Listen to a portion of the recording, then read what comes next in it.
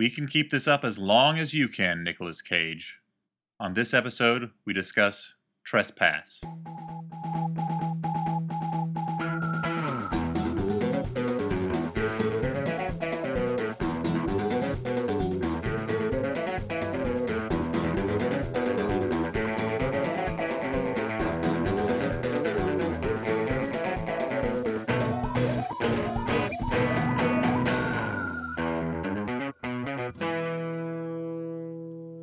Hey everyone, and welcome to the Flophouse. I'm Dan McCoy. I'm Elliot Kalin. And I'm Zhubin Parang. That's right.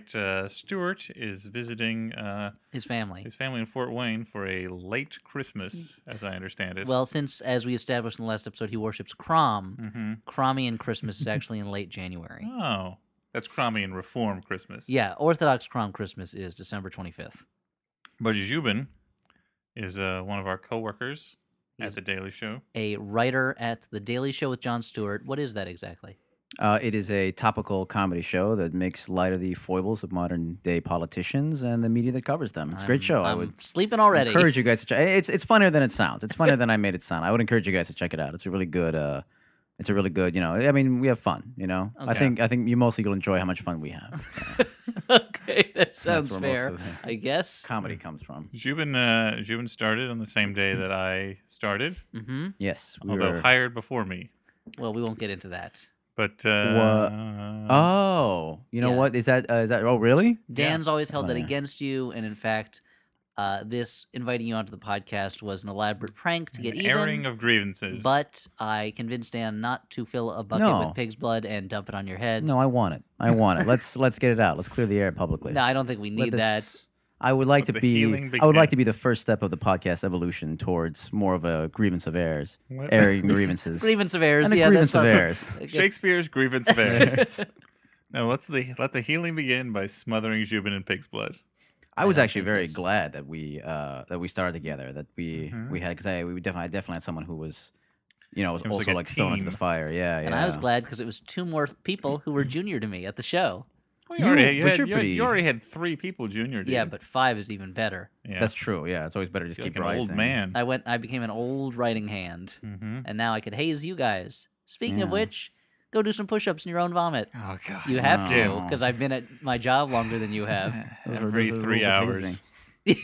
Every 3 hours, I call them up in the middle of the night and wake them up and make them do vomit I push-ups. mean, the thing is, my stomach is empty by now. Is the thing. You gotta make sure to eat a big I'm dinner. just throwing A up big blood. dinner. and then- You're gonna take us out to dinner? No, He gets away with this from the hazing thing. I hazing, it's was in not- a fraternity it's in not college dating. that technically was not allowed to haze and Yeah. did not physically haze, but psychologically hazed very well. And Yeah. where they use a lot of deception, a lot of sudden surprises.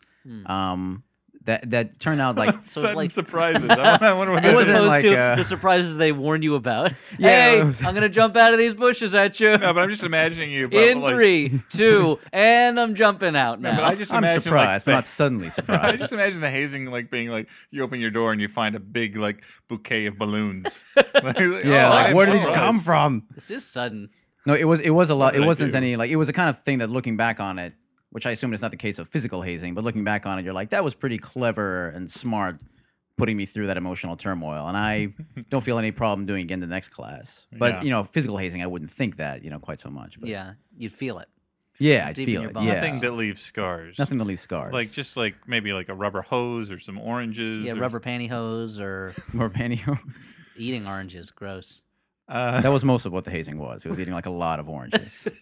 Just making sure you didn't get scurvy. Yeah, Well, yeah, this was yeah. a fraternity and not a pirate ship. I might have just joined an Orange Club. I might have just joined an Orange enjoyment. I Orange might of have the just Month visited Club? Florida, and I thought that was No, wait. that was 4 years So of this fraternity. is is what I thought. this one's called a navel. This is Yeah. a navel orange.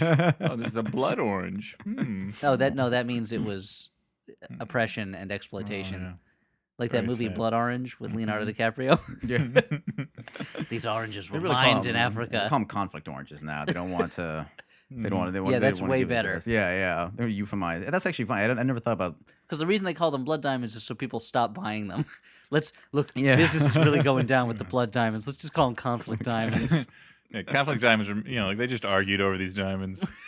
You know. Speaking of arguing over diamonds, well, actually, we should get to that. Oh, yeah, That was wow. a good segue to the movie. But first, we should thank everyone who came out to our 12-round screening Yeah. on Friday, January 20th. Not Zhubin. Zhubin wasn't there. I did not. I was Doesn't busy. care enough about the podcast. Did not care. But we had a sold-out crowd, a lot of great fans. It was a really fun night. I hope everyone who came had a good time. We had people from all over the country and otherwise. Two guys From out of the country. from out of the country. Toronto. Toronto. Two guys took a bus down from Boston just for the screening and then There's a took the woman- bus back that night. There's a woman from Cincinnati. Not John from Cincinnati. A lady from Well, Cincinnati. John from Cincinnati is not a woman and is actually a TV Well, show. that's what I said. You guys are pretty popular along mid-sized cities. Oh, yeah. Boston, Toronto. Yeah. Toronto's pretty big. Cincinnati. But Not so much in the major markets. Here in our hometown. But it reminded us, or reminded me at least, that like people do listen to this stupid thing that we do, which was a great feeling, and we have a lot of great fans who are just appreciate good it. people and who are very friendly and are the kind of fans that we want, the Yeah. kind of listeners we want. There was a trivia question about the popcorn trick that was surprisingly detailed. A gentleman rattled off basically our whole shtick about the popcorn trick. I'm amazed at how well people know this podcast, to the extent of knowing like anecdotes that I've told on it, or like you said, like knowing the popcorn trick problems basically verbatim, or it was just it was impressive. Yeah. So thank you to the fans. Thank you everyone who came. We hope to do another one someday, not for a long time though. Thank you to the fans. No, Zhubin, you. Even they're not your fans. Oh, I just wanted. Well, thank I you. mean, guys anyway. after this episode, yes, but before Yeah. that, I don't no. know. Pre-thank you to the fans. So speaking of conflict over diamonds, Yeah. what movie did we watch today, Dan? We watched a movie called Trespass. Now, I've not, before this movie came up as a possibility, I had never heard of it, despite the fact that it was directed by Joel Schumacher and stars Nicolas Cage and Nicole Kidman, two of the most famous Nicks in Hollywood. Did it come out in theaters, Dan? It did come out in theaters briefly, but it holds the record for shortest window of time between theatrical release and DVD or video. Yeah, of it any beat the kind. record held by From Justin to Kelly, Yeah. which itself was just a cash-in on American Idol. It was 18 days from theater to DVD. It was in the theater for less than 10 days, and according to Wikipedia, it had a budget of around $35 million, and it grossed around $25,000 in theaters in 10 days. Now, that's roughly $2,500 a day for a movie, and that's like... So at any given time, so during its release, around 250 people saw it a day. So I did not know 18 days from theater to DVD. I feel like the first day it's in theaters, you got to start running off the DVDs, right? Like they had to know like right away. We got to get this thing They out. knew this is was not going to be go. a huge hit, so they just made the DVDs ahead of time. Just get stacked they knew full of this was just going to be warehouses, yeah. people are going to be climbing up the walls trying to get into the studio Well, to take these DVDs yeah. from It us. really punches up to like how false that like release window is. It's like they don't need a lot of time to gear up to Oh, no, get of those course DVDs not. out there. Well, it's like the old thing when the state DVDs were not available, but they had been made, and MTV had done a DVD set for the TV show The State, and then just left them in a warehouse for like years, over a year at least. And you would see online people from the state be like, "Yeah, please write a letter to MTV to tell them to release this thing that is made already, that will cost them no more money to Yeah. do anything with." A hostage, if you will, which gets us back to Speaking of hostages, this Trespass. movie Trespass. You've been speaking of Trespass without talking about Trespass several times already. Now, I at first thought this was a Spanish movie called Trespass, about 3 passages. I feel like again we're getting off track, but I went to a Spanish restaurant last week and I very much enjoyed it. I don't know what that has to do with anything that we're talking about. Save that for the podcast, our cooking podcast. A lot of people think it's about pot. It's actually about cooking things in pots. the Hashcast is the podcast. And don't get it mixed up with our Potscast, which is our Anti-Pots podcast. You guys gotta where we just talk about consolidate. Anti-Pots. a lot about Hot to Trot. Hot to Trot, Ghostbusters 2, that show that she did on Lifetime where she was friends with a black lady. I feel you guys need to like, just to consolidate these Was she in podcasts. a little bit. Who's Harry Crumb? Is she Everyone was in there? Who's Harry Crumb. Okay. It was a veritable who's who of Who's Harry Crumb. All these multiple podcasts wouldn't be such a big deal if you guys didn't have them bleed over into every each There podcast. really is a you know? lot of There's overlap. A lot of A lot of bleeding in. overlap. Very Yeah. confusing names. There's the Cast, our fishing podcast. Poorly The thought out. Casts Cast, which is our Broken Bones podcast. The Cash Cast, which is our Cash Cab podcast. Yeah, that's where we drive people around in our podcast and ask them quiz questions. Which is not to be confused with the crash cast, where you drive that same car but crash it into various poles, objects. Yeah. walls, things like that. and Yeah, then store comment on the windows. crash. So anyway, and there's also our Crash Cast, which is our discussion of the movie Crash Right. every week. Which is by far the most popular one. You guys, that one gets a lot of views. Oh yeah. So anyway, Oscar nominated. the point I wanted to make was that it seems like more people may hear about the movie from this podcast than ever actually watched it. And Which, we're doing a service to Joel Schumacher. yes, would normally make me feel bad, but it's Joel Schumacher and Nicolas Cage and Nicole Kidman. Like, they're big names in this movie. And it's the triumphant return of Cam Gigandit to the podcast, our favorite name. Not our favorite actor. A name that we're not sure. It could be Gajande, but we're gonna keep saying Cam Gajandit. Cam It's more Gajandit. funny. It's more fun to say. It sounds like a kid robot. And the daughter in this movie, also a previous Flophouse star. No, I from, don't think it was the daughter. My Soul to Take. I don't think it was the daughter, was it? Oh, not the daughter. It The was friend of the daughter. The friend of the daughter, Kendra, Friend of the daughter. who we briefly see in a low-cut top, and then we don't see her much. But And then anyway, we spend the rest of the movie wishing that we saw her again. but what's the... Okay, so we know the movie was a big bomb. We know it stars Nick's, plural, and Right. old friend of the podcast, Nicolas Cage. What's the movie about, you ask? What's the movie about, Elliot? I'm glad you asked. Nicolas Cage is a diamond broker with a big fancy modernist house. He's married to Nicole Kidman, but it's a cold marriage. There's no sex between them. And we know this because he breaks a dinner date to go do business, and we see her wistfully looking at underpants that she had wanted to wear and for then him. she tries to kiss him, and he like moves his face He's away. like and a you're kinda cold like, fish. I don't know why that happens. But And they have a daughter who argues with her parents and sneaks out of the house to go to a party. And now Nicolas Cage's performance starts out being kind of bland, and by the end of the movie becomes ridiculous. But we'll get to that.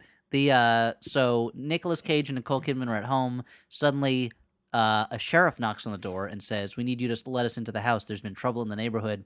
Turns out it's not the sheriff. It's a bunch of robbers disguised as security people. And they have been following Nicolas Cage around for days, watching him do things. And they're convinced he has millions of dollars and diamonds all over the house. You're aware from the start that these guys are robbers because the security cam in this incredibly elaborate and complex security system this house has only shows their chests where you see the badge. It's a chest-high security camera. It's a chest-high security cam, which seems like a major overlap or oversight in the movie until you learn, and there's one of many twists in the movie, that the security cam system itself was installed by the crooks. by the crooks, led by Cam Gajandit. led by Cam Gajandit. Gams Gamandit. Gams Demandit, who there's so many twists and turns in this movie. It's hard to remember all of them. But there is a chest high cleavage cam security camera. They go in. Nicolas Cage won't let them open up his safe. He says he doesn't have any diamonds. And then it turns out. Well, let's just go through the twists in no particular order, shall we? Yes. So Cam Gajandit. well, I mean, the thing is, like, it's a pretty basic. It's a very basic home invasion story thriller. until Yeah. all of a sudden they throw like 8 twists at you. like one after the Yeah. other. The first 35 minutes of the movie are very straightforward. Then it gets a little like slow, and then it's just twist after twist, just like constant twistiness. So Cam Gajandit put in the security cameras. It appears he also slept with Nicole Kidman because she's lonely while he was there. Yeah, which is also suggested by a lot of longing looks the two give to each other in flashbacks. That are superimposed on each other. Yeah. Joel Schumacher uses everything in his bag of tricks, Yeah. in his directorial toolbox, to show us there's chemistry between these Yeah. two, which he needs because in real life there is no chemistry between these two.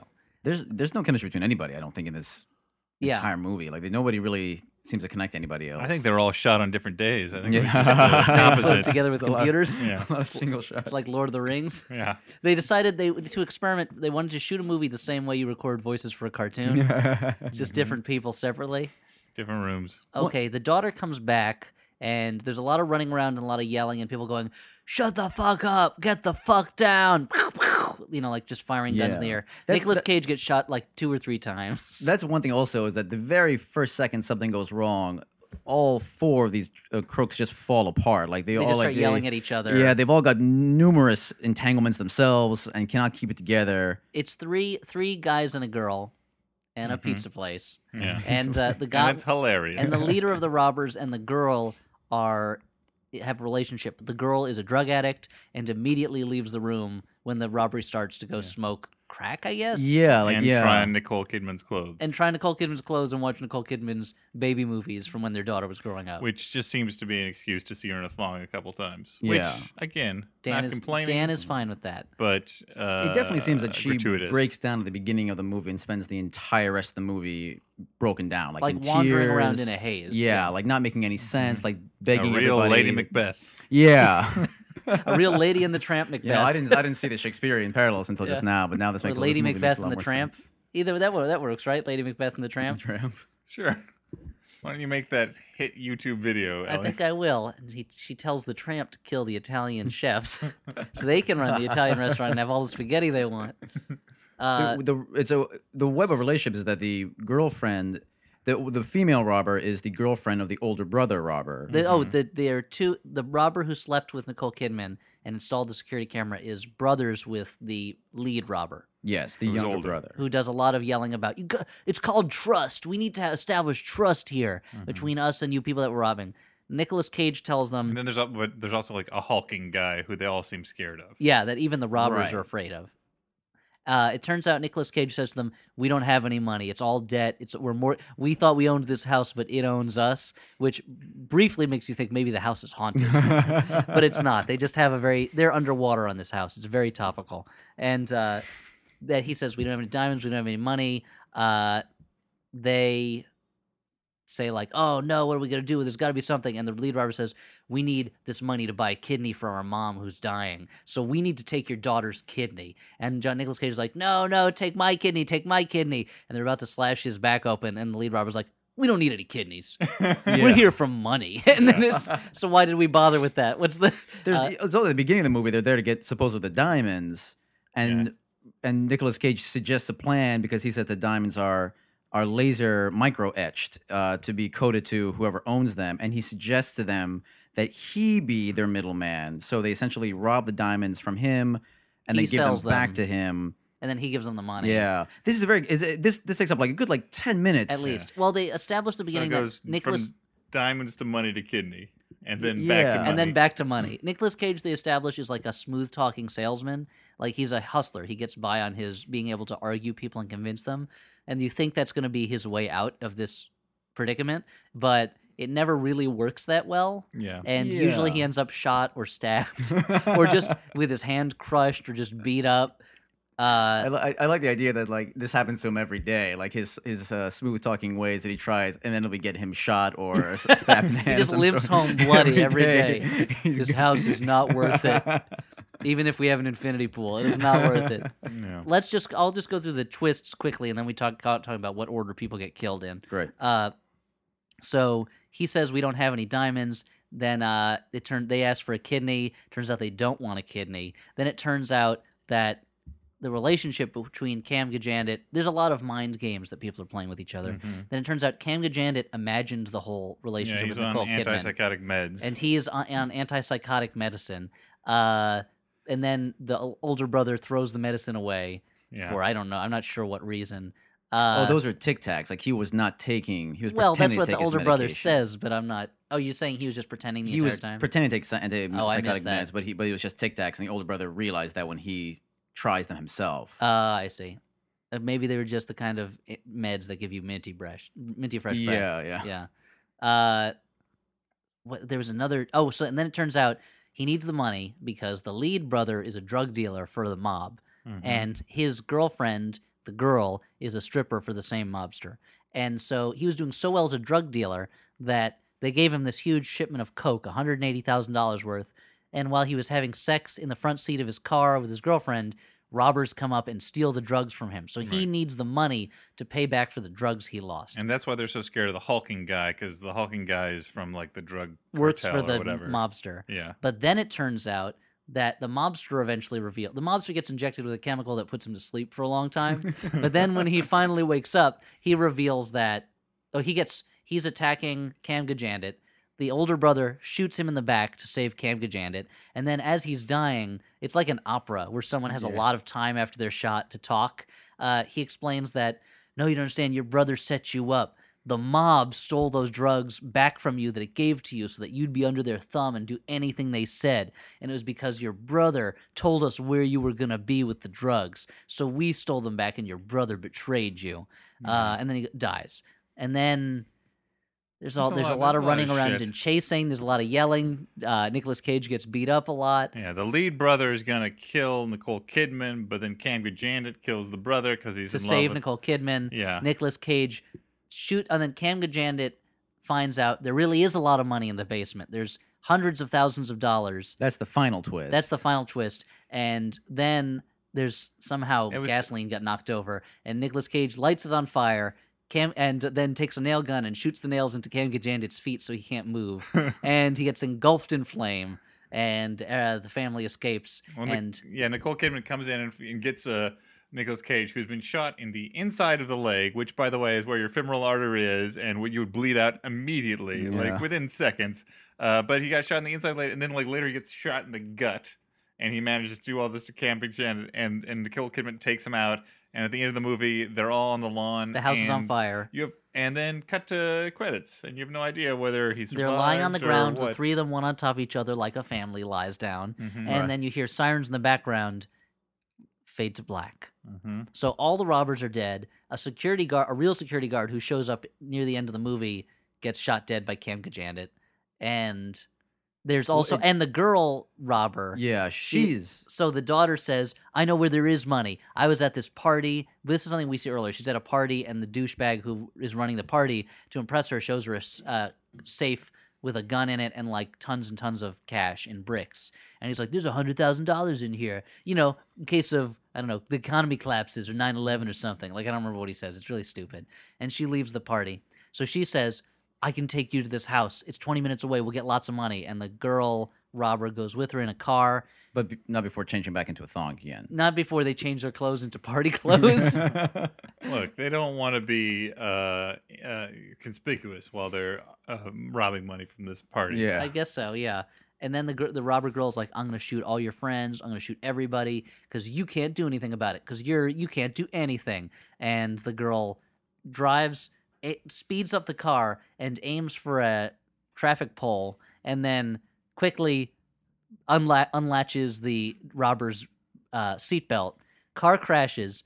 Next thing we see, the airbags have not gone off. The girl is fine. The girl robber is, I don't know, dead? I don't know what, but she's just sitting there. The car is in pretty good shape considering it just crashed, and the daughter runs away. But this is, and I said it at the time, this is my favorite thing in the whole movie because early in the movie, when the daughter sneaks out and Kendra's driving her, Kendra almost crashes into that same traffic pole. And so it feels like the movie feels like it needs to set up the fact that people can crash into poles, or else we're not going to believe the way that this woman gets killed at the end of the movie. Yeah. I mean, this is a movie that's so intricately plotted. Just Yeah. everything's there. Everything pays off. Everything pays off. That's except for everything. One of the great things about this movie is characters suddenly go from being like cowardly and sniveling on the floor to suddenly doing an enormous act of bravery. Like at one point, Nicole Kidman, who is like most of the movie is on the floor crying of some sort, begging the robbers to leave her family alone, gets up, puts a guy in an arm lock and grabs a syringe and points it very close to his neck and just starts shouting commands to all the robbers as if she was. I honestly expected some sort of secret to be that she was trained in some sort of martial arts or a cop herself. It was so fluid and quick, and then it's in movies where you see ordinary people are really good at punching and can take a lot of punishment. This is that kind of movie. Yeah. I mean, this is supposed to be an average family, but they're pretty good at fighting, and Nicolas Cage takes a shitload of punishment. They crush his hand, they shoot him a couple times. Well, but the other thing, I mean, there's that, but there's the flip side of that, which is when they seem utterly incompetent. There's a point the family, everybody seems incompetent. Yeah, but there's a point at which a knife gets stabbed into a table right next to Nicolas Cage.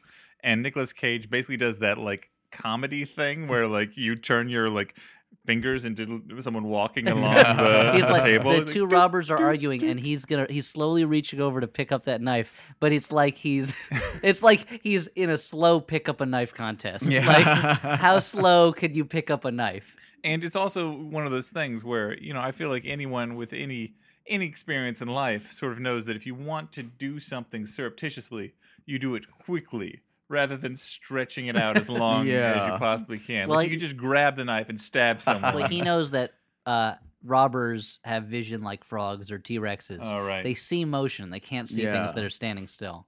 It's like That's just in, science. That's science. It's like in actual movie theaters when somebody wants to unwrap something and just does it very slowly, which is like 100 times worse than just opening it right away. I'm gonna extend this crinkling as long as I can. But the robbers are really shitty at being robbers too. Like they break into the house and they're like, "We know everything about you. We've been watching you. We know everything." And over the course of the movie, it's revealed that they really don't know what they're doing. They have no plan. All of them are crazy. They don't like each other, and you would only need to tweak this a little bit for it to be like a knockabout farce about like incompetent robbers. You just need one person to dress as a different gender in order for this to be just a complete farce. Well, we're talking about during the movie, like it was like, okay, well, the robbers think that they have all these diamonds. Oh, Nicolas Cage doesn't have any diamonds. Then they think he has a bunch of money. It's like, oh, it turns out he doesn't have the money. Then there's a necklace that they're gonna get. Like, oh, they get the necklace and he's like, oh, it's fake. I traded it in for the house, like, and they smash it like a fake necklace, and it turns into a movie about like hostages that bedevil the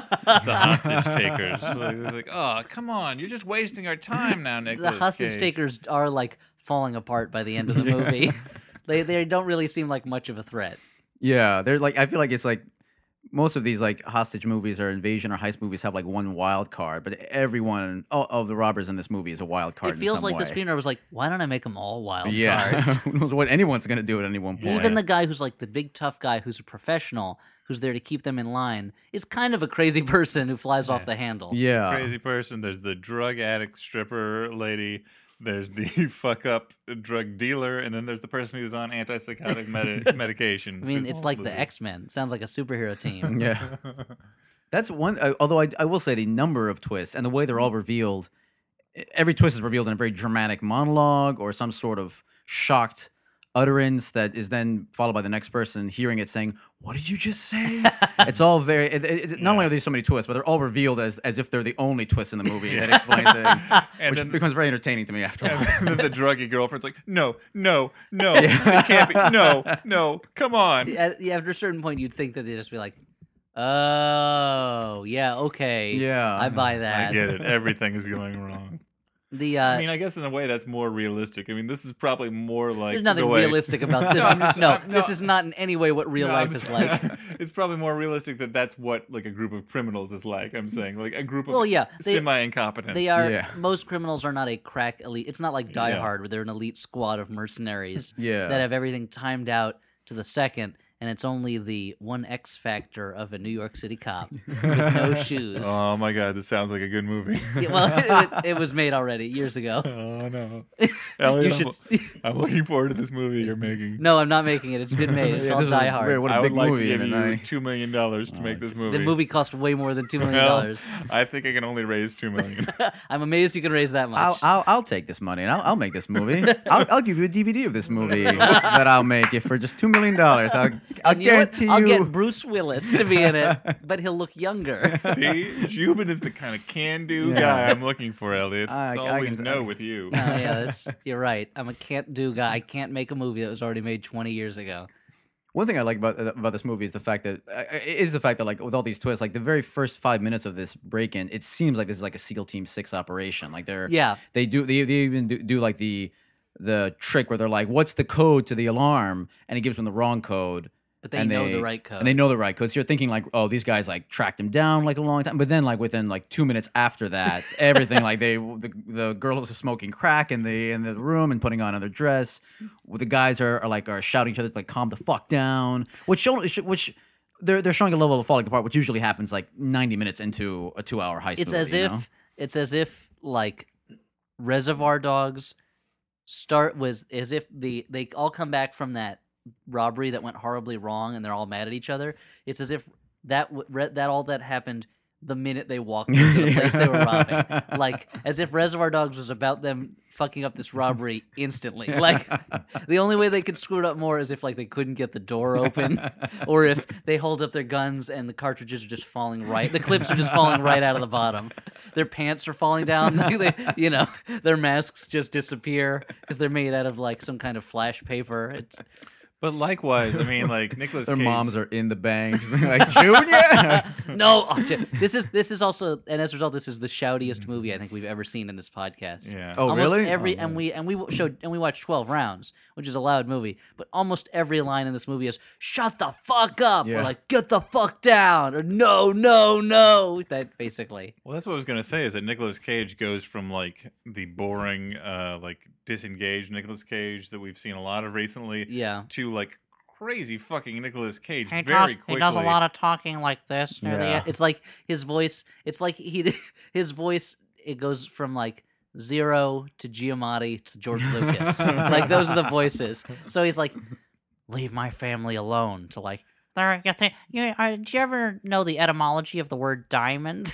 It's like, why bother with that? But also, like immediately upon getting kidnapped, like he is at climax levels Yeah. of like yelling and despair and craziness. I mean, it is like a weird, like it is like a home invasion Joel Schumacher Tennessee Williams thing going on. That's another thing too, by the way, which like what you're saying about the etymology of diamonds. Like several times in the movie, Nicolas Cage gives almost like a mini lecture on some subject. At one point, even starts like discussing with the robbers the leverage he has and what leverage is and how it's useful in Yeah. his negotiations. Well, And I don't know if that's It was a promotion for the show Leverage. Well, Wow. it's one of those. Good tie-in. There's something that started out as kind of a neat thing in movies where characters would give little mini speeches on like weird subjects, like, and then it got totally overused, and like Aaron Sorkin does it in everything he writes. But it seems like every character has their little speech where they're like, you know, when I was a boy, my mom always used to tell me, and here's Yeah. what's interesting about that, and here's a fact I heard somewhere. And it's like, maybe one of those per movie is okay. Like, all the characters seem like they just read a really interesting book and they can't wait to share. Like, or they heard something on Jeopardy that they didn't know, and But they're it's going to tell also- everybody what it is. I mean, to go back to Reservoir Dogs, I mean, I feel like Quentin Tarantino is good at doing that. He's good at- but he- and people see that and they're like, "Oh, I can do that." And the thing is, that became like one of the ticks that people picked up on Yeah. about Tarantino, but he doesn't do it as much as you think he does. It's just when he does it, they're memorable. Like the whole Royale with cheese thing in Pulp Fiction, like there's not that many other things like that in the movie, Right. where there's just kind of like a non sequitur fact talk, you know, or something Yeah. like that. yeah, the like a virgin thing at the beginning of Reservoir Dogs is like that's really the only thing there. Yeah. And in Inglourious Bastards, it's when Christoph Waltz goes through basically the plot of each season of Charles in Charge. Yeah. Very strange, and Yeah. anachronistic, but, But I it mean, works. it's a movie where they kill Hitler. It's a Fantasia. It's a Fantasia on World War II themes. Yeah. See, and then the interesting very thing is the Powell family moves out, a new family moves in, but Charles stays in charge. It was very smart though because he deliberately made a mistake in the third season that got the Jews hiding under the floorboards to be like, "That's not right," and that's how they. I mean, that's what's Discover, that's how I so discovered brilliant that. about that scene is you're like, oh, he's talking about Charles in Charge. That all Jews love that, and you want them to be quiet, but they just cannot resist from correcting him. And the irony in the scene is that Christoph Waltz is the one in charge the whole time. Yeah, Yeah. what a Weird. good movie, It was Inglourious a- Bastards, just well done.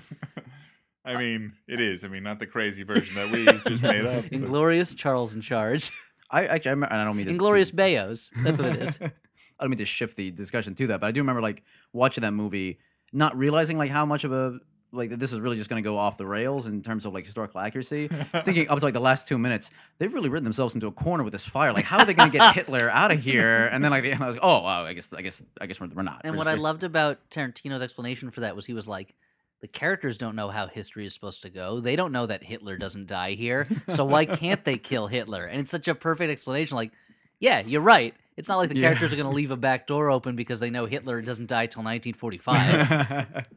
That's true. Yeah, that's a very clever way of responding to it. But yeah. anyway, Trespass. I found myself way more entertained by this movie than I thought I was going to be, even though it was really, like, because it was stupid. It was really stupid and loud, and at any given moment, someone was about to get hurt or yell at somebody else. Or reveal some new motivation Or behind nail it. That we Yeah. never knew Or- about.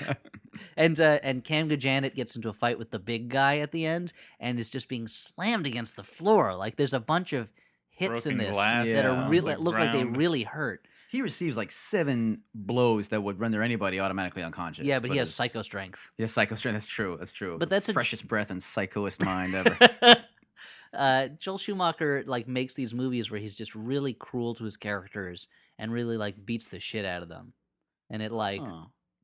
I remember in Phone Booth, which is not a good movie. Yeah. But there's one scene where he's on the phone with Kiefer Sutherland while the prostitutes and the pimp are, I don't even remember why they want to yell at him, but they're like banging on the outside of the phone booth while he's trying to deal with Kiefer Sutherland. Like he has too much stimuli that he can't all respond to. And that was the only moment in that movie that was any good to me because it was like, this is really making me anxious. Like there's too much going on for this character to deal with. Well, I mean, it's something that you can relate to. Like, Yeah, leave me alone in the fucking phone booth. And I'm on the phone. And it doesn't totally make up for the fact that the character in that movie is being punished for having had a lustful thought about a woman who is not his wife.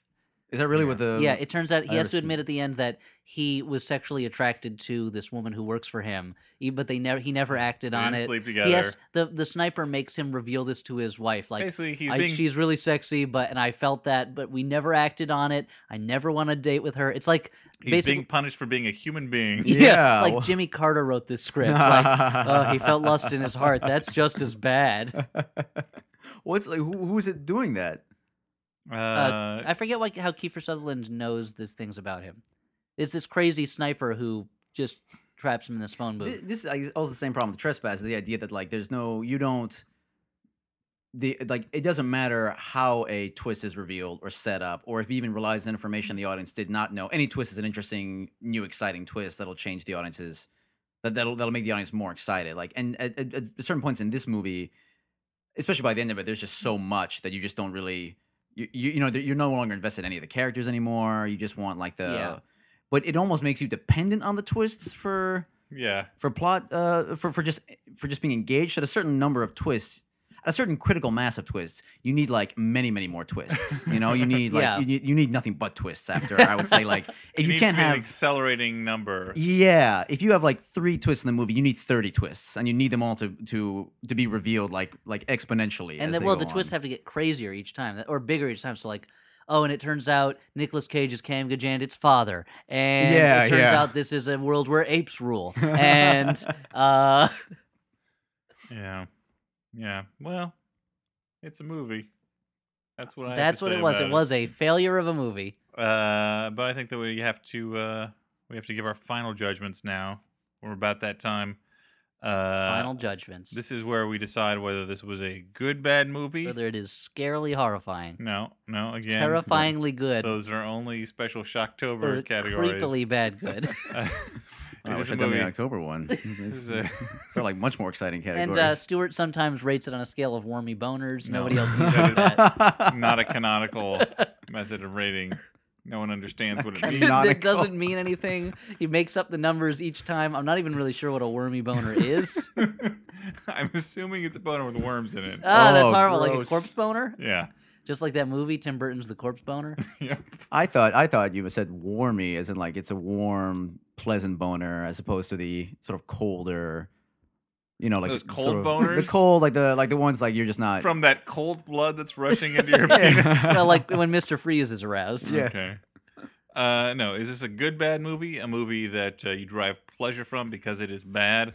A bad movie, a movie you just dislike, or a movie you kind of like, one that you find redeeming facets about? Elliot. I think I'm going to say I thought it was a good bad movie. Yeah. I didn't think I was going to enjoy it at all. But it was so stupid and the twists kept coming by the end and it was so loud and fast that even though it is really bad, it was bad in a funny way. Yeah. Zhubin? Yeah, I guess I would agree with that too. There's like twists are pretty entertaining after a certain point. That's like I think I would go so far as to say that excessive plot twists are what separate a bad movie from a good bad movie. Interesting. Yeah, That's the Parang theory of good, bad. Yeah, like the dynamics. separation line. I would say the Parang theory is that the number of plot twists is very highly correlated with good bad. It's been a while since we've had one of these, but I'm also going to say You're right. Too long. good bad. This is a good bad movie. It's it's very fast. It's 90 minutes long. I mean, there is a bit of a drag in the It middle. definitely gets draggy when the characters have yelled at each other and thrown each other to the ground for Yeah. the 80th time. But there's a lot of twists. It's only 90 minutes. It's a masterclass in terrible acting. There's some good CGI fire at the end. Yeah. Yeah, Cam yeah. Janet just like bursts into flame. like he had like a big drink of kerosene before. Yeah, they- he I like, wish- quickly becomes the fire. Like, yeah, very much. I wish they just went all the way and had evil spirits escaping from his body while he was on fire. Wow. So that's a good. I'm Yeah, happy good, about that. good, bad movie. Yeah, Trespass. It was worth it. I think it was worth it. Tres Pasos. I have a few letters to read here. This is the part where we answer fan letters. You guys get fan letters? This is. Oh yeah, this is a high class operation you've hooked up with. I wish I hadn't revealed all that information about my fraternity. I didn't know it was gonna be so popular. This is from someone who says, "Call me Mippy on air." Okay, Mippy. That's weird. I hope it's not a sex thing. Give me, give me the dignity of Mippy. They call me Mr. Mippy. And she says, it's an email titled "Meow." Already off a good start. Yeah, So wow. Are you This sure this more- is? Are you sure this is not? It's not a cat who's learned to work a computer. Yeah. No, she says, I work in a job that involves watching many film trailers. I'm being deliberately vague to avoid the sack. I think this is why she's calling herself Mippy. Ah, I see. No And one will you're- break that code, you're- Mippy. Your podcast makes me feel as though you're watching the whole thing, so I don't have to. So I have a suggestion. Did lesbian vampire killers make it over to the U.S.? I'm intrigued to know if it is awful only if you are British and familiar with the charmless comedians which star within. With a title like that, you may expect trashy fun along the lines of Brain Dead, Dead Alive, but I have the feeling you won't be getting it. I actually feel like I expect it to be a seduction cinema film with like Misty Monday in it. Yeah. Well, I bring this up because to bolster my reputation as Pervisoid number one, Have you seen this movie I've already? seen lesbian vampire killers. And I Is bring, it- What? Like how? Is it a British movie? It's a British movie. It's a tongue in cheek. I mean, like it's not. They it's had a, Dan at lesbian and they got him at vampire. It's a it's a comedy. It's a horror comedy. It's trying to be a comedy at least. But I bring this up to just I feel like diagnose a problem with exploitation films these days, which is that they're not exploitative enough. Hmm. Like all of the They exploitation. respect the actresses too much. Elliot, I know some things, so don't pretend to respect womankind more than you actually do. But it's interesting to me I know that like some things. it's interesting to me that like 2 + 2 is 4 for one. So be quiet about women. I just think it's funny that I feel like modern exploitation movies, even ones like especially ones that are like campy or tongue in cheek, like they pack all of the exploitation into the title Yeah. and then they don't follow through. Like I mean, Huh. like they don't have the Ironically, sense of fun that they need to have. That's what most exploitation movies were like, though. That's like, true. Where they would give you a title that was really crazy and maybe a couple moments for a trailer, and then the rest would be like characters driving between locations or bands that had paid to appear in the movie or things like that. But you're right. But people should have know better than to do that now because they know what makes a good exploitation-y, cheapy movie. Yeah, like I feel like we should have a higher class of exploitation by now, Zhubin. What would you? Because I'm not really familiar with modern exploitation movie. What would you say would be like a modern one aside from lesbian vampire killers? One that would be more popular that I would know about, for example. I mean, Drive Angry 3D was basically a big budget exploitation movie.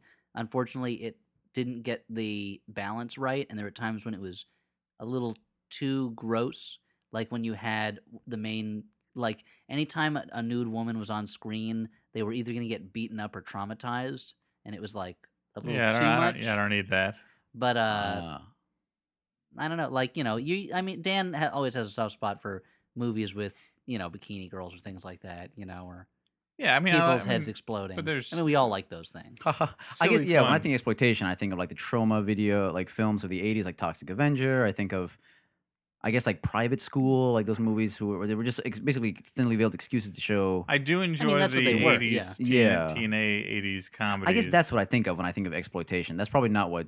And then there's the fan of the horror genre. side of it, where you have there was like some great stuff in the 80s, like Reanimator or Evil Dead, that was like not didn't have like the sex thing, but it was like a splatter comedy. Well, it seems like exploitation movies kind of came up because people could make really cheap movies that they could get a lot of money on fast because they would just put in the elements that would play the lowest common denominator. And then you had basically, it seemed like a generation or two of people who really liked those elements and were willing to put a certain amount of enthusiasm and craft and energy into making those movies, and they knew what buttons they had to hit, but they hit them harder and better because they liked doing it. It wasn't just a quick cash grab. But now I feel like we have a generation of people who have nostalgia for the idea of exploitation, but want to make the PG-13 version. They want to make it. They want to make an can't. acceptable mainstream, Yeah. respectable version, and you can't do it without losing that the frisson. Yeah, exactly. That made it. I bet you we're 10 years out from a Tarantino of 80s TNA movies. Yeah. I really like. I think like in 10, 15 years, you're going to sign someone like once our age gets to have control of directorial level studio money, you'll see like a resurgence of like 80s TNA, like an homage the way he does to those 70s slasher movies. I kind of feel like the American Pie movies were a little bit like that. Yeah, a It was little about bit. a bunch of guys just trying to get laid. Yeah. But like Tarantino seems to be one of the few guys who like gets the things that made those exploitation movies fun and does it to the hilt, you know. Yeah. But doesn't do it so much to the hilt that you're like, this makes me feel gross. So to move on, this .org. email is from. You can make a difference. Is this Mippy again? Well, I'll just read it because she explains, but it's titled "An Excuse to Get Elliot to Talk Even More." Yay! Oh. I don't need it. I don't need it, baby. Let me tell you about my day today. I don't. So I woke up. Oh God. 6:30 a.m. Here it like comes. always. Okay, It says, I decided that since there's been confusion caused by the similarities in my first name and Dan's wife's first name, I would identify myself using only my last name, which is Aaron. I think it's Aaron. Maybe Aaron. But I'll say Aaron. Aragon. Aragorn. I was recently perusing a copy of Earth the Book, which I had stolen from a local book merchant. I don't approve of that. No residuals for anyone. Or, we don't get royalties on that. royalties. That's okay. And I noticed that in the chapter on death, there's a picture of the Crypt Keeper. Knowing that Elliot was a writer for the book and knowing that he seems to be a fan of the puntastic corpse, I have to ask how much begging and pleading was used in order to get the Crypt Keeper in the book, and how many puns went unpublished. Take as much time as possible to tell some of those jokes now in the Crypt Keeper's voice, of course. Thanks for all the laughs and tears, gents. I mean, I don't know. Wow. I don't know whether you can say like what jokes were whose or anything. I can say some of which jokes were mine, but I don't remember whose were whose for all of them. I mean, it does not take a lot to get the Crypt Keeper into a Daily Show thing. At some point, it was like the Daily Show decided that certain things that Elliot likes were just gonna go in fairly easily, like the Crypt Keeper or the X-Men. Some things don't. I wrote a Mac and Me joke the other day that I thought was great. That didn't get in. But I mean, culturally, I think that Mac and Me has less is a penetration. touchstone. Is a major touchstone. Okay. But what was the? So what's the? I'm think sorry, I there's lost just track of the there's question. just a picture of the Crypt Keeper. But like that was. I don't think I wrote the Crypt Keeper joke. I don't think. But there's a very specific sensibility that the people at the show have, and I fit into it. So. All right. Well, this email is titled. But write in and ask about any other jokes, and I'll let you know if I wrote them or not. This email is titled "Finally." It's from John, last name withheld, and it says, "After 4 years, 4 months, and 8 days of Flophouse episodes, someone finally That's a long called time. Dan out on his inability to correctly pronounce the short E sound in the English language. I'm referring to Elliot's confusion starting around 1938 in the Conan the Barbarian episode upon hearing Dan apparently mention winches. Yeah, you started talking about having sex with winches. Why It's this weird. Why this particular abuse of our mother tongue happened to catch Elliot's ear, I'll never know. Coming as it did after 93 previous podcasts in which Dan opined about the temperature, observed tense moments, Temperature tints, yeah. discussed revenge plots, and marveled at tentacle creatures. Tentacle. Later in Stupid the Illinois accent. Conan episode, Dan read a letter in which a listener described Elliot as, according to Dan, a general pedant. This is what's commonly known as a teachable moment. Here was an opportunity for Dan to practice his short E sound in 2 consecutive words. Instead, he chose to horribly mispronounce both words, surely angering the pedantic Champ versus Chomp letter writer. But this time, his co-hosts were silent. Stuart, I assume, had slipped into his customary late episode Popeyes-induced coma. Doesn't eat Popeyes. Stuart doesn't eat the Popeyes. I do. But when Dan came for the short... It's a Coors Light-induced coma. When Dan came for the short E's, Elliot also said nothing. Perhaps when Dan comes for the doubled consonants, there will be no one left to speak for Elliot. No! John, last name withheld. That hits me where I live. P.S. 5 head and 7 pounds seem like tailor-made enemies. One demands a particular exact quantity in his crimes, while the other habitually adds 1 to the expected amount. Together, they could launch a golden age of OCD comic rivalries. Now, look, I like the idea of a 5-head, 7 pounds crossover, I have to say. Well, let's address this character assassination, because... Of your terrible way with pronouncing things?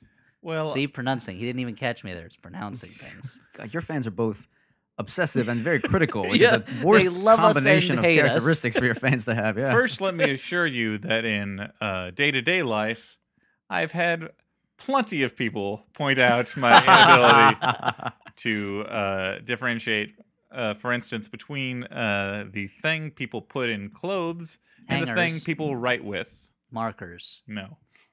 Pen and pen. I say them the same. Pin. Oh, yeah. So you would say pig pen when you mean pig pen. Look, And you would say pen pig when you mean a pig that you use as a pen. I don't think he switches them. He just can't say one. I speak in most cases with a perfect newscaster's American accent. In this one case, for some reason, he decides that he needs to be a jerk and pick out my charming regionalism. Like say entomology. Entomology. Yeah, entomology. Yeah. You say it all weird. You know, Tom Brokaw has that one small glottal stop. I feel like this is what distinguishes you and gives Tom you that Brokaw, extra. he can't even finish words. But that's his thing, though. All the oh. great newscasters have got one small distinguishing characteristics that really raise them above just the average effluvia of newscasters. So I'd say this is. It was like how critical. Walter Cronkite, he only said the with a Spanish accent. Yeah, So he like, today the president went to, that kind of thing. I mean, everyone has their charming regionalisms. I mean, no one has called Stewart out on his amazing Fort Wayne accent. I can't even tell. He sounds like Shakespeare himself. Mm-hmm. Stewart has He sounds like the platonic ideal of the English language. Stewart has one of the most extravagant voices of anyone I've met, and I thought it was just Stewart until I met 2 other people from Fort Wayne. I think what it is that Stewart goes out of his way to twist so many of his words, like the fact that he says samurai and meowster. Yeah. That at that point, I just assume he does any mispronunciations on purpose. No, part of that is like it is actually a Fort Wayne drawl. Oh, okay. But I would like to thank the podcast listeners for being enough of a dick to point out my I mispronunciation. don't want to come back on this thing if this is the kind of you were level gonna of get fan ripped to reception. shreds by Yeah, the I fans. don't. I wish we hadn't said my name in the beginning. Are there any other letters? There are, but let's save the last one for next time because we're running long and just get straight to recommendations of movies that we saw that we might want to point people to instead of Trespass. But Like a although movie compass. we got a lot of joy out of Trespass. It's not a bad movie. That's just It is a watch bad with. movie. I mean, it's not. It wouldn't be the worst choice to just watch with some friends on a That's true. winter night. That's right. Winter. I mean, let's not say a you're romantic snowed winter's in, night. Yeah, you're snowed yeah. in at a cabin. You have the Movies Yeah. with Friends app. You Yeah, just watch you this can one. This is a good thing to watch with your friends. They'll get caught up in the story while you are planning how to murder and eat them. Yeah. Because you don't have enough food in the cabin. Yep. It's a winter night. Or if you just want to watch it with them on that winter's night, like whatever your range of motives are, this is a good movie to fulfill them. Should I go first? Sure. I'm going to recommend 2 things. First, on February 1st, Wednesday night, I'm going to be showing my regular monthly movie screening series at 92i Tribeca. We're showing Dead End with Humphrey Bogart, Sylvia Sidney, Joel McCrea. It's a William Wyler movie produced by Samuel Goldwyn, screenplay by Lillian Hellman, all-star cast, and before and behind the camera, and the movie that introduced the world to the Dead End Kids. You might know them as the Bowery Boys. It's a really good... Good bad old movie. classic. No, it's a good movie. It's an old classic Hollywood drama and very good, and I'll be showing that.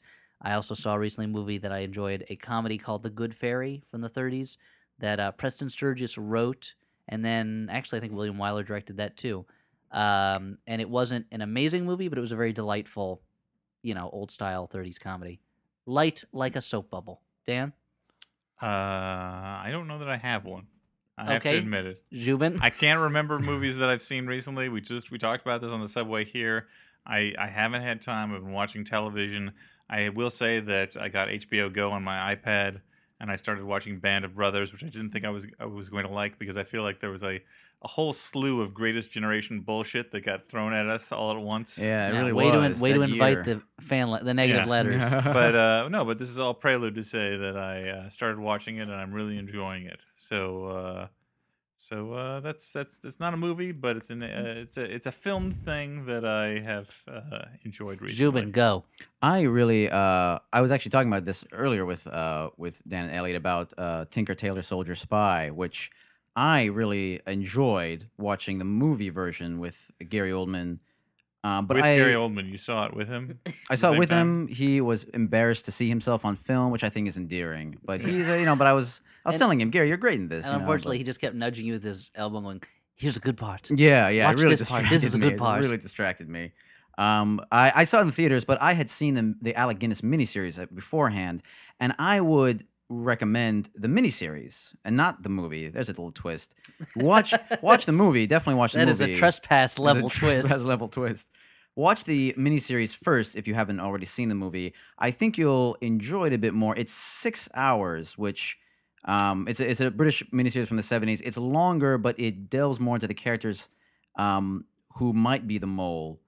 And so the plot is much more richly rewarding, and the final reveal of the mole is much more rewarding when you know all the possible moles. The movie, I think, crams it a bit too much. I still think it should have gotten a Best Picture nomination over half of the ones that were revealed yesterday, easily. You've been railing against particularly Warhorse and Extremely Loud and Incredibly Close getting a nomination over Tinker Those Tailor were not Best Picture worthy movies. Yeah, I think that it's all relative, and I think those, especially And the Oscars are also ludicrous and bunk, Yeah, I every time I complain about the Oscars, I always think of that, and it never helps my. Still gets It you never mad. distills my. Yeah, it never Yeah. weakens my anger. It's ridiculous that people who supposedly do this for a living would be like, well, The Help is certainly deserving of a whole night of fanfare. Well, you have a deep well of rage, hidden between like a veil of pleasantness. I do. There's and a you lot know of how they got things. that? Well, fracking. A lot of fracking. It's It's really unbelievable. like it's not going to help us, guys. No, like, in the long run, it's there's doing a more damage. really than good. inflated view. Like we're not going to get 100 years of gas out of that. Who knows what chemicals they pumped into Zhubin to get that rage out of there? Also, the focus of this podcast would have shifted in the last 2 minutes. It's 58. You're right, we should 58 save minutes this- of movie discussion, 2 intense minutes of leftist activism. We should save this for the Frackcast, the Frack House. Which starts right now. Welcome to Frack. It's very disappointing. People think that it's a Battlestar Galactica fan cast. But that's the Galact House. The Galaga House is our classic video Galaga game House. cast. Yeah. Anyway, Zhubin, thank you so much for coming on. Hey, here's the thing. Anything you want to plug? But quickly. Yeah, sure. No. Faster. No, there's nothing I want to plug. Sorry. No, That was a real, watch, a real dead end. Yeah, It's sorry. a real waste of time. It was kind of sprung on me. I have nothing going on right now that's worth anybody knowing about. So I mean, just Google Zhubin Parang. It's spelled It's like spelled the it way sounds. yeah, it's really sounds. And, Jew as in Zhubin. Yeah. Look, And go to IMDb, look up The Daily Show, go down the list of writers, find the one that looks like it would be a lot of pronounced work. Zhubin Parang. It's a lot of work. Google that, Really and then a lot you'll of work. see things that And then Zhubin. just And then browse through. You'll what see happens. things you wish you hadn't seen. Yeah. But thanks for listening, and thanks again to everyone who came on and saw Thanks the live show. for having me on. I appreciate it. Oh, Thanks a our lot, guys. pleasure. Great. Nice work. Thank you. But yeah, thanks for everyone who came to the live show and for everyone who listened tonight. Today to now. And a big thank you to our fans. Again, I Not don't your know. fans. It's Very presumptuous. But for the Flophouse, I've been Dan McCoy. I will continue to be Elliot Kalin, or will I? And I'm Zhubin Parang. Good night. Guest. Good night, everyone.